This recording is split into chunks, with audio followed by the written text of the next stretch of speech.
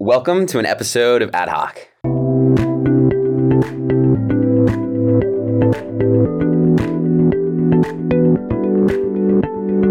My name is Jack Silvers. I'm Matthew.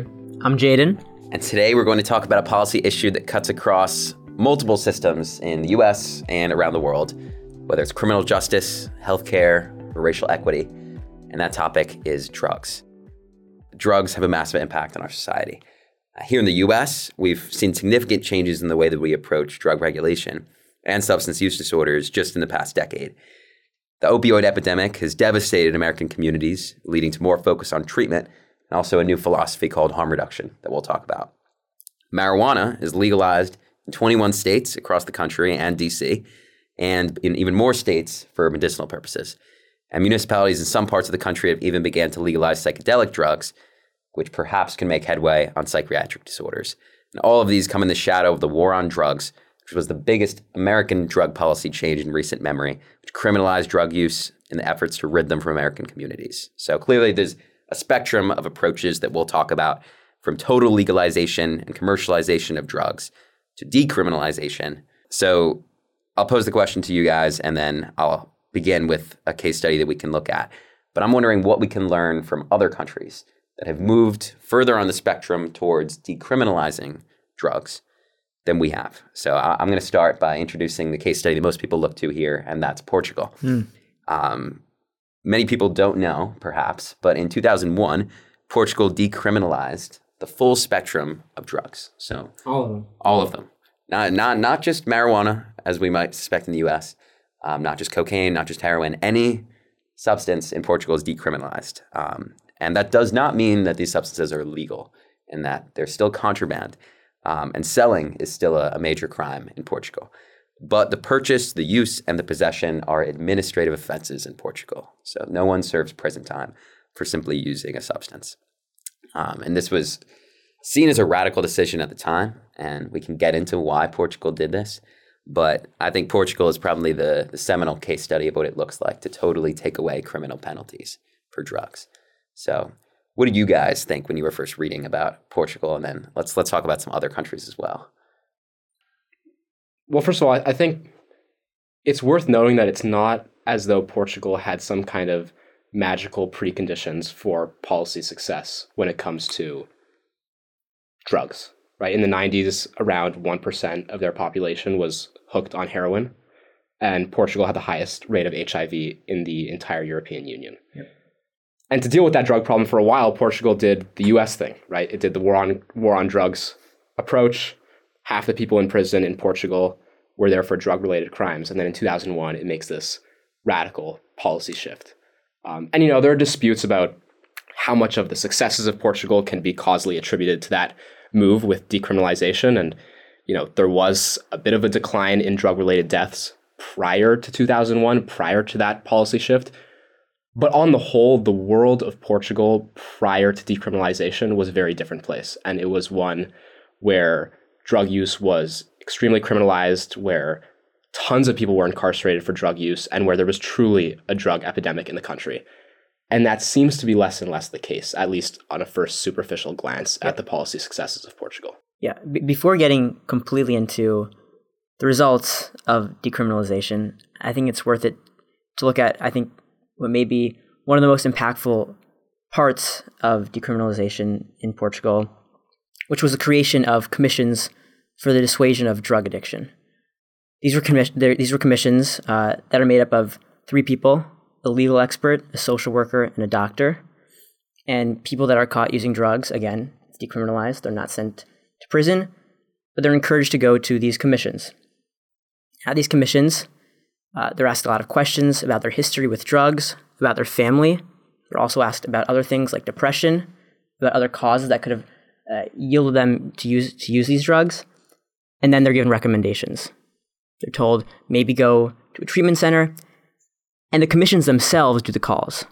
So the people who are struggling with drug addiction don't have to go back home, figure out where to go, pay a lot of money. And this is maybe a problem that the US has that is a totally different argument, but Portugal has universal health care.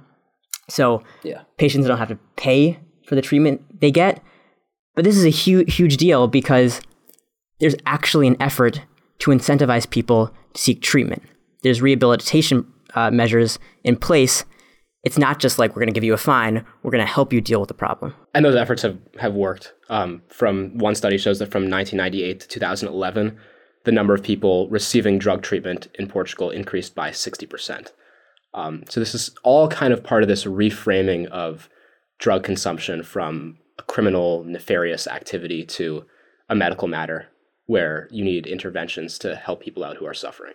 Yeah, and I'll just add in on Jaden, your point about the commissions, which when I read, I found, miraculous. It's hard to imagine, as you said, here in the U.S., just because the level of personal care that goes into each of these commissions. Yeah. I think having that kind of individual focus on each individual drug user, seeing them as a medical case that is going to evolve and hopefully refer them to treatment was, I think, the biggest ideological shift that I saw in Portugal. And yeah, Matt, to echo the success, I read other studies that talked about the drop. Apparently teenage use, which is usually seen by researchers as predictive, as the teenagers grow, they can continue to use, so it predicts what society will do, went up shortly before and after the policy was enacted in 2001 and then normalized. So on the whole, and politically, it seems in Portugal, people generally support the policy. No one serious is attempting to go back to the pre-decriminalization framework. So whether or not you see Portugal as a success that's applicable to other drug contexts within the country, it's seen as a success. I think there's also an important distinction to make between just different kinds of use. You noted that use among youth maybe went up for a little bit and then normalized.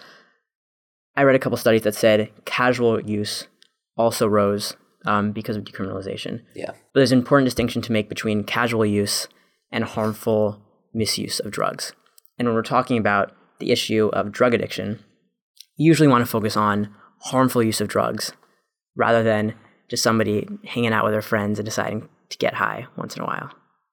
Yeah, absolutely. And we'll talk about this when we get into the application to America, where we use maybe some of the similar drugs in Portugal, but in different ways. A vast majority of Americans have tried illicit drugs at some point in their life, but very few end up becoming physically dependent or addicted to those substances. I think it's something like 4% of total drug users, around those numbers. So yeah, it is the question of, are you comfortable, are you willing to see an increase in broad-based drug use, but also lower abuse? And I think most people would be pretty comfortable with that trade-off. I am, at least. Yeah. And I mean, it's also not just about abuse. It's about the willingness and ability to seek medical care in instances where something goes wrong, where a drug is laced with something that you didn't know. And in cases where it's decriminalized, you don't have to be fearful of calling an ambulance or calling the police and getting medical attention. Right. And, those are probably among the reasons why in Portugal we did see overdose deaths decrease by 80% since the policy in 2001. And the number of HIV infections also among drug users plummeting. The number of new HIV infections dropping from 52% in the year 2000 to 7% in 2015. Wow. Yeah. So some pretty remarkable differences. And again, always difficult to causally attribute some of this to a specific policy, but there are at least reasons to believe that it did follow from it. Yeah, and I want to move to other areas because I know Portugal isn't the only one that's experimented. So Matt, you're our resident Canadian here. Please tell us a little bit about Canada. However, the last thing that I'll say in this initial part about Portugal, the other stat that I think is important is the prison population. Yeah. Because you can't talk about decriminalization without talking about how putting more people in jail entails more spending, also affects those people's lives who are in prison, long after they leave. So Portugal saw their prison population of people who were in jail for drug offenses fell to 21%, where it was over half before the policy. In the U.S., the equivalent of that, shrinking the prison population that much by drug offenses, would be like letting around 260,000 people out of jail, or about the population of Buffalo. Wow. Which is like a semi-important city in New York. So Semi. There's a football team there. Go Bills. But that's a not non-significant number of people. Right. Absolutely. Yeah. But let's go into another case study. Let's just talk about Canada. Yeah, let's move to Canada. So Canada's had legal weed for a while, but the interesting shift that's happened recently is that the province of BC, is no longer pursuing criminal charges for possession of small amounts of illegal drugs. Yeah, so it's British Columbia, right? Yeah, so it's sort of an parlance. intermediate step between, the criminalization of drugs in most countries and the full decriminalization that we see in Portugal. It's an intermediate step where possession of small amounts have been decriminalized. So if you're 18 and up, you can possess up to 2.5 grams of opioids, cocaine, methamphetamine, MDMA. And it's a 3-year pilot program, basically. So the federal government is granting BC an exemption from federal law to be able to do this.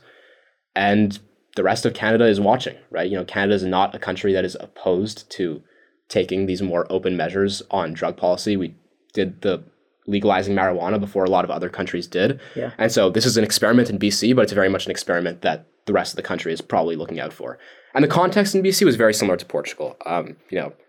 It happened in the context of a public health emergency. There were more than 10,000 people in BC died from drug overdoses since the public health emergency was declared in 2016.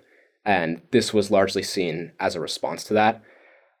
There are disputes over whether it goes far enough. A lot of advocates say decriminalizing drugs doesn't go far enough because we need a safe supply of drugs for people who are going to end up consuming them anyway. Yeah. And while decriminalizing may keep you out of the criminal justice system and it may allow you to seek medical attention, it can't guarantee that the drugs you're getting aren't laced with fentanyl, right? It can't tell you exactly what the origins and the contents in your drug are and the quantities of your drug are when you don't know where it's coming from, when you're not buying it from a legitimate supplier. So we don't want to overstate what this is doing in response to the public health emergency that BC was seeing, but it is considered a response to it.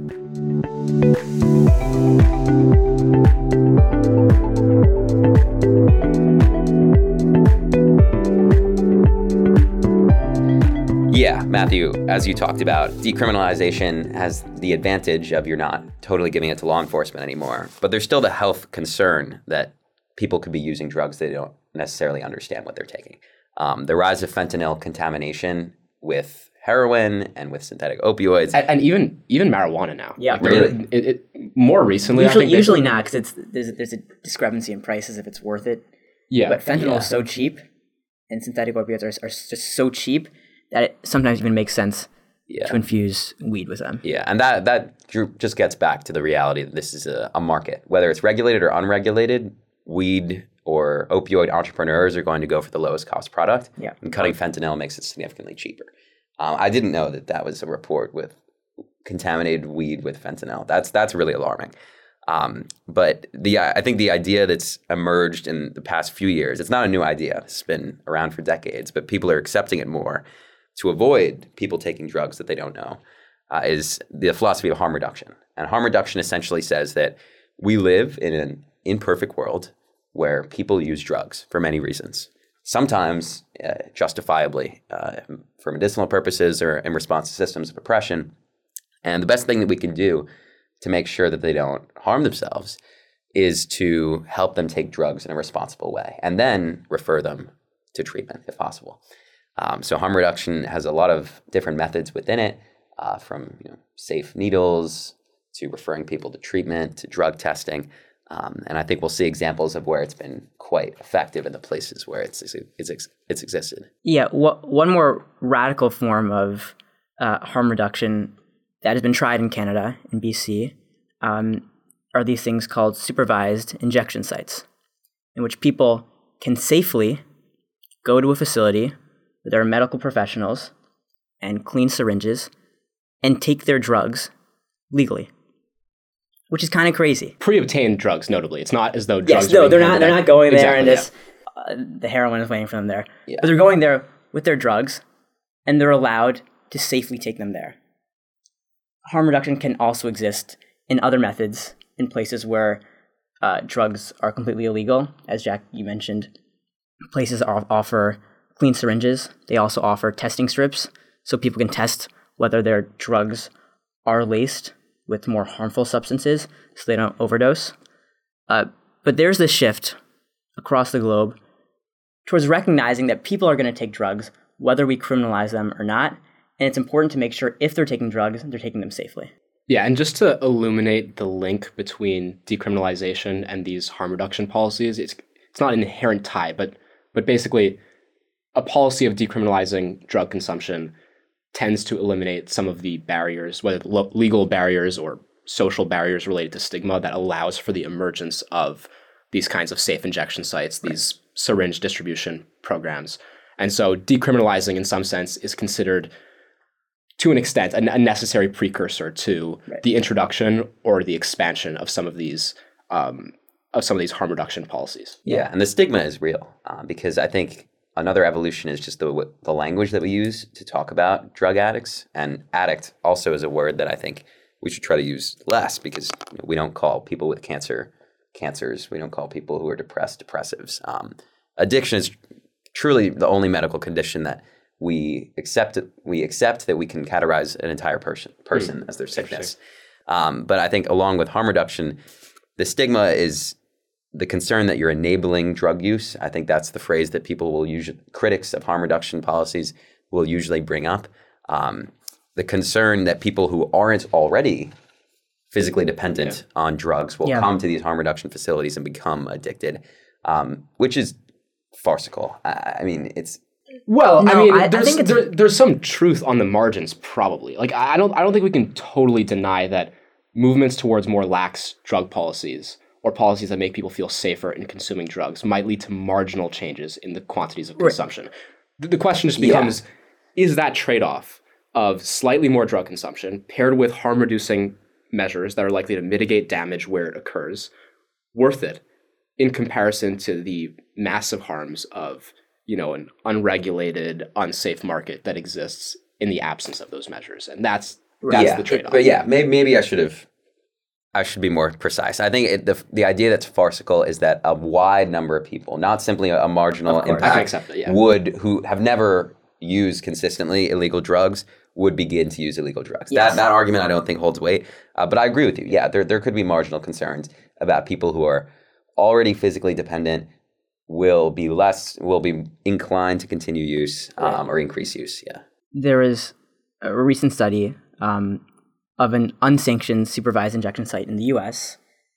And patients were asked whether they were using traditionally or whether they come here to use because they can now afford this option was available to them. And 90% said they would otherwise be injecting in other public spaces. Right. So, it's a very small percentage. I don't know if that suggests that 10% of people are completely new to injecting. And I'll say I'm not sure exactly the specifics of the study you're talking about. That 10% perhaps could be people that are planning on injecting within their own homes, otherwise in public spaces. That's entirely possible as well. So I think it's a small percentage. There's also it's a really hard issue to study, because to do like a randomized trial on these issues, you have to separate people into having the option of going to these safe injection sites and then just barring people altogether from going to the injection sites. Ethical concerns, for sure. Yeah, certainly questionable. It's very ethically fraught, exactly.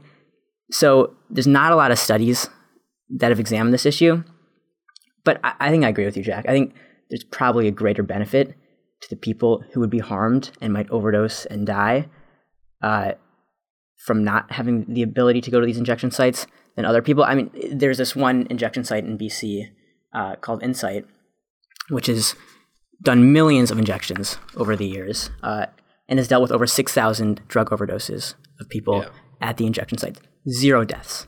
0. Yeah. Versus thousands and thousands of deaths outside. So there's a real difference. Yeah, and I think you can see similarities in kind of the depth of the contrast when we talk about marijuana legalization in the U.S. I mean, commonly you'll hear proponents talk about how there is not a single recorded death from marijuana overdose in human history. There is not a single recorded death in a supervised injection facility in human history. It's an issue of saving lives, and I think harm reduction really gets to that. But I want to take a step back for a moment. I think we've talked about multiple different approaches and degrees of decriminalization, degrees of harm reduction, embracing. I want to get an idea of what we think about these generalized arguments for these approaches. It seems to me that an argument that we are attracted to for decriminalization is that it reduces the involvement of the criminal justice system, which is not proved effective at decreasing harm from the issue of drugs. That seems like a pro-decriminalization argument. An argument perhaps even for full legalization of drugs could be about drug supply, in that it's impossible to truly ascertain what is in the drug supply in a given area if it's not a legalized, regulated market. And I think arguments against both of those is about increasing the general percentage of the population that uses drugs, which we know can be dangerous if overused. Right. I think on drug legalization, there are some issues that arise. Uruguay was the first country on earth to legalize recreational cannabis. And their decision was they're going to regulate it heavily, and only official Uruguayan pharmacies were allowed to sell the drug. So it was not privatized. Right. Businesses could not just start selling weed whenever they wanted. Yep. Which created problems because these official producers could not meet demand. Exactly. Yeah. Afterwards, in 2018, only 1/3 of users in Uruguay were actually purchasing marijuana from the regulated market. So if countries decide to legalize marijuana, they have to be able to deal with the resulting demand that's going to come from them if they don't want to privatize marijuana. Yeah, and you could also imagine if you applied that similar model to legalizing a lot of drugs, if there were, for instance, any regulations on limiting the quantity that can be offered by these state-sanctioned providers, then there you go. That's a recipe for the emergence of a black market that's not prone to those same quantity restrictions. And then, there's economic questions about who's going to outcompete whom. I mean, people are going to be attracted to the legal market for safety reasons. Another reason people might be attracted to the legal market is that legal producers don't need to bear the transactional costs of smuggling and bribing border officials and whatnot, which will just increase the price of drugs in the black market, which wouldn't necessarily apply to the legal market. But on the other hand, there's all kinds of regulations that you'd have to comply with on the legal side. So there are questions about which area people would gravitate to more, but it's definitely a complicated question.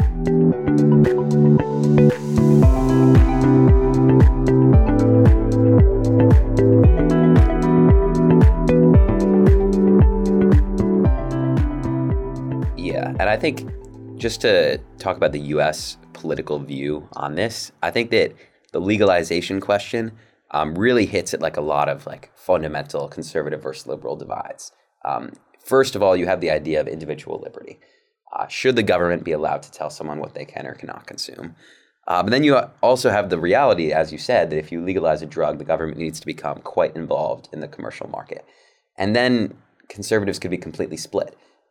Wanting someone to have the freedom to choose substances and put themselves at risk if they want to, but also not wanting the government to control the distribution of that substance. And I'll say that it might sound, politically in the clouds to talk about a legalized market for drugs in the U.S. where the government controls the distribution of heroin or cocaine. That might sound fantastical. Kind of does, But it has existed currently for marijuana partly, and also for alcohol in the past. Yes.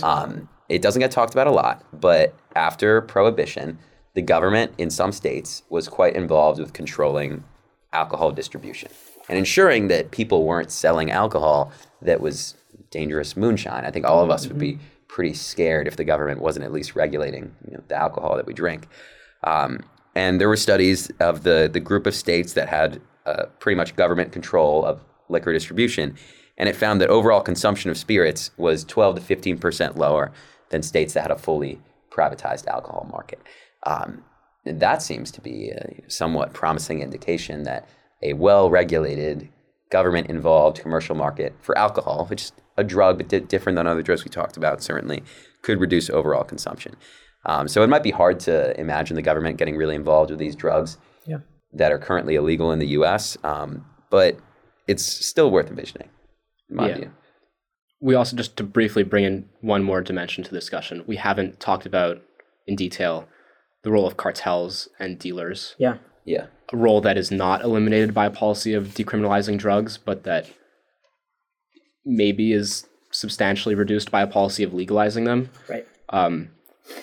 In the south of England in 2015, there were almost 200 cases of gang members being linked to what's called cuckooing, which is basically taking over the homes of vulnerable people in exchange for free drugs.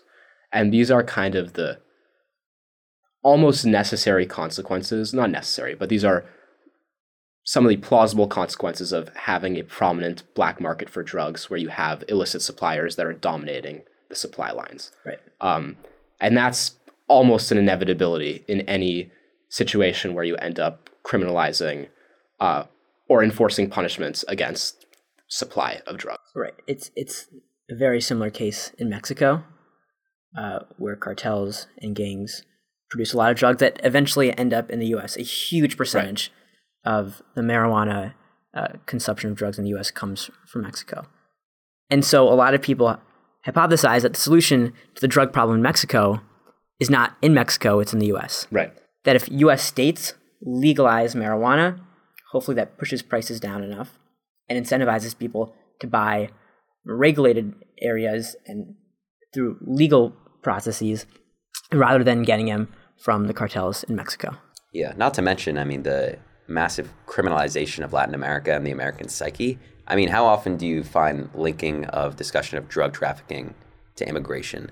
To all, guns, millions of guns also flow across the southern border, which is a separate issue. But I think that there is a perception that evil Latin American cartels smuggling drugs into the United States is a massive reason for us to be suspicious of activity at the border. When, as you said, if we legalized and regulated markets in the United States, we might actually be able to normalize relationships with Latin American countries in a more real way. But to make it real, I don't think that drug decriminalization in the United States is on the horizon in the next few years. But it's not something that hasn't been talked about in Congress. But drug decriminalization has happened in some places. Yes, sorry. I say at the federal level, perhaps we won't see it, but yeah, absolutely. I mean, in Vermont, I thought there was an interesting program that I saw that was about heroin treatment that kind of decriminalized the use of heroin in exchange for offering treatment options. And we've seen local level action of this magnitude. At the federal level, there was a bill that was introduced last year, I believe. Cori Bush was one of the authors, I believe. It was called the Drug Policy Reform Act. It was kind of coincided with the 50th anniversary of Nixon's announcement of the war on drugs. It would decriminalize all drug use, expunge existing criminal records for drugs, and it would invest in health-centered measures to take on drug addiction. And crucially, it would shift regulatory authority over drugs from the Department of Justice, so criminal activity, to the Department of Health and Human Services, which I thought was cool. Yeah. That bill is not advanced in the House. It won't advance in the other House, or the other chamber of Congress. But it's not completely out of line with what some Americans believe in polling. We've seen from polls, these are from 2019, that a majority of Americans say that they would favor recategorizing drug offenses from felonies to civil offenses. So that would be a step towards decriminalization. That is what decriminalization is about. It's divided on political lines, certainly. The majority of Republicans would oppose that. The majority of Democrats would support it. Which is a little puzzling to me, by the way, as an outsider in this country, because, well, I mean, I don't know. The extent to which republicanism is now associated with libertarianism is, I guess, less in question. but like, drug consumption in theory should be a small government libertarian policy position. Anyway, in theory, yeah. But and it is, I think, by the think tanks. But by libertarian think tanks, I think, are generally... And the polls I cited, I'm not sure if these were conducted by Cato, but they were in a Cato Institute. Exactly, report. yeah. So, I think Cato and libertarian think tanks would have a lot to say about decriminalizing. I think there's also maybe an even bigger discrepancy between youth and old people than there is between Republicans and Democrats. Yeah. Pew Research Center in 2022 did their own studies on how people viewed drug decriminalization and legalization. The vast majority of Americans support legalization for medical and recreational use. And you can see a huge discrepancy both within Republicans and Democrats between old and young people. Yeah, that's a good point. Yeah. 62% of young Republicans aged 18 to 29 also support that. So a pretty large majority of Republicans, if they're young, support that. And then it's like off the charts for young Democrats. Yeah. So I think maybe it's part of it's traditional. Yeah. Drugs just have this negative connotation in people's minds that it's hard to change.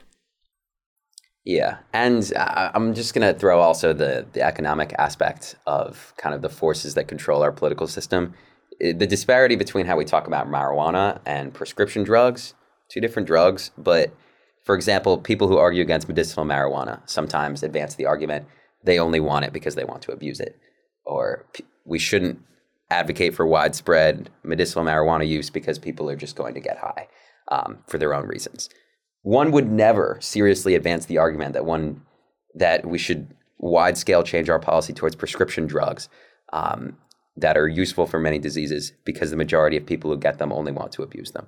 And I think a big part of that is there is a huge pharmaceutical industry that has a vested interest in keeping prescription drugs regulated and legal. That hasn't evolved so far with marijuana in the United States. And a lot of people think that's a good thing. We shouldn't have big weed, which is pushing for a totally unregulated but legal marijuana market. So I think that's relevant too. I think I'm just going to bring in an aspect that I think we haven't got into yet, which is in the U.S., the racial justice aspect of marijuana legalization. Yeah. Historically, we know that the motivation for the war on drugs from Nixon's perspective was explicitly racial. There was just a crazy interview with a former Nixon staffer who was actually involved in Watergate, disgraced, and just decided to tell his stories about everything. But he essentially admitted to a reporter that the war on drugs was about criminalizing the anti-war left and black people. Wow. So marijuana, which was associated with hippies and anti-war activists, and heroin, which was forcibly associated with black people, were made extremely illegal, and then you could punish those populations. Schedule 1. Schedule 1, yeah. Marijuana is a Schedule 1 drug in the United States, which allegedly, if you read the Controlled Substance Act, means that it is considered to be the most dangerous type of drug, no accepted medicinal use. Which we laugh at today, and I think it should always be laughed at because it's not just false, it's disingenuous. It's crazy. I don't think in 1970, the writers of that law believed that. I think that they were closer to believing, I'm not accusing the regulators of being racist, but the people in the Nixon administration knew that Schedule 1 was more about the people it targeted than the medicinal or non-medicinal uses of marijuana. So the schedules are messed up. And another element of this racialized drug policy approach that deserves mention is the disparities in cocaine convictions, with crack cocaine versus powder cocaine. At the height of the war on drugs, African Americans were more likely to consume crack cocaine than powder cocaine. And the sentencing disparities between the two offenses were 100 to 1, which wasn't really grounded in the science of crack being much worse than powder cocaine. And that is one of the very significant elements that resulted in enormous racial disparities in the time that was served in prison for no real apparent scientific or medical reason. In fact, during that time, under that regime of 100 to 1 sentencing disparities, African Americans ended up serving almost as much time in prison for nonviolent drug offenses as whites did for violent offenses. Crazy. Wow. And I'll say on that those disparities were not a thing of the past until very recently. If I'm correct, I think the First Step Act, which was a criminal justice reform passed 2017 under Trump, still had provisions about correcting that disparity between crack and powder cocaine. So we've been aware of this for years, and people have been raising alarm bells that this is lunacy. But in the federal policy books, it has still had wide spanning impacts.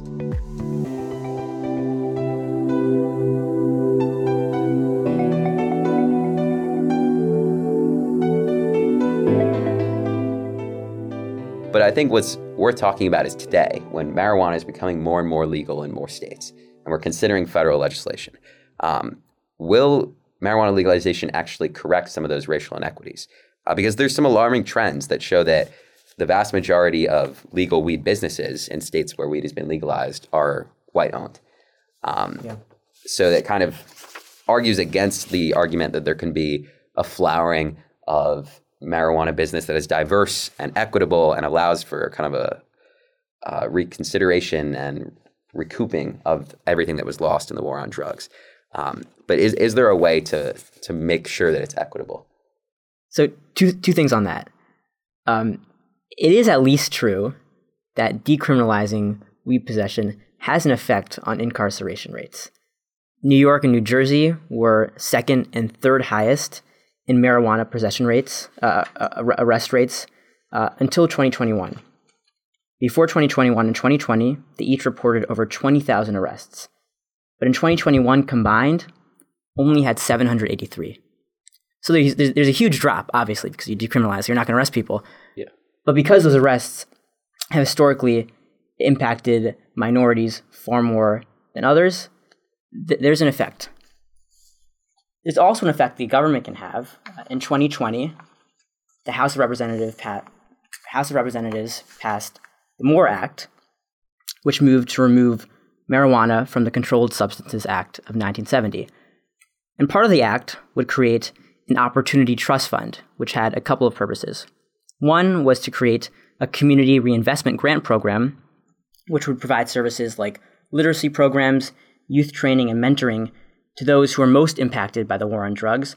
Another prong of the Opportunity Trust Fund would be to create a cannabis opportunity grant program, which would give funds for loans to assist small marijuana businesses that are owned by disadvantaged individuals. So there are some policies that just come naturally from decriminalizing, and there are other policies that the government has to actively take in order to hopefully equalize the inequalities that have resulted from the war on drugs. Yeah, and I think that those policies are really positive, and I would hope that the MORE Act would have a possibility of becoming federal law. But I think the problem with the mixed framework with different state policies, but still marijuana being a Schedule I drug, is that arguably, but in my opinion, the best arbiter of what's fair and what can be best regulated is the federal government, because it just has the most power over, for example, the banking system.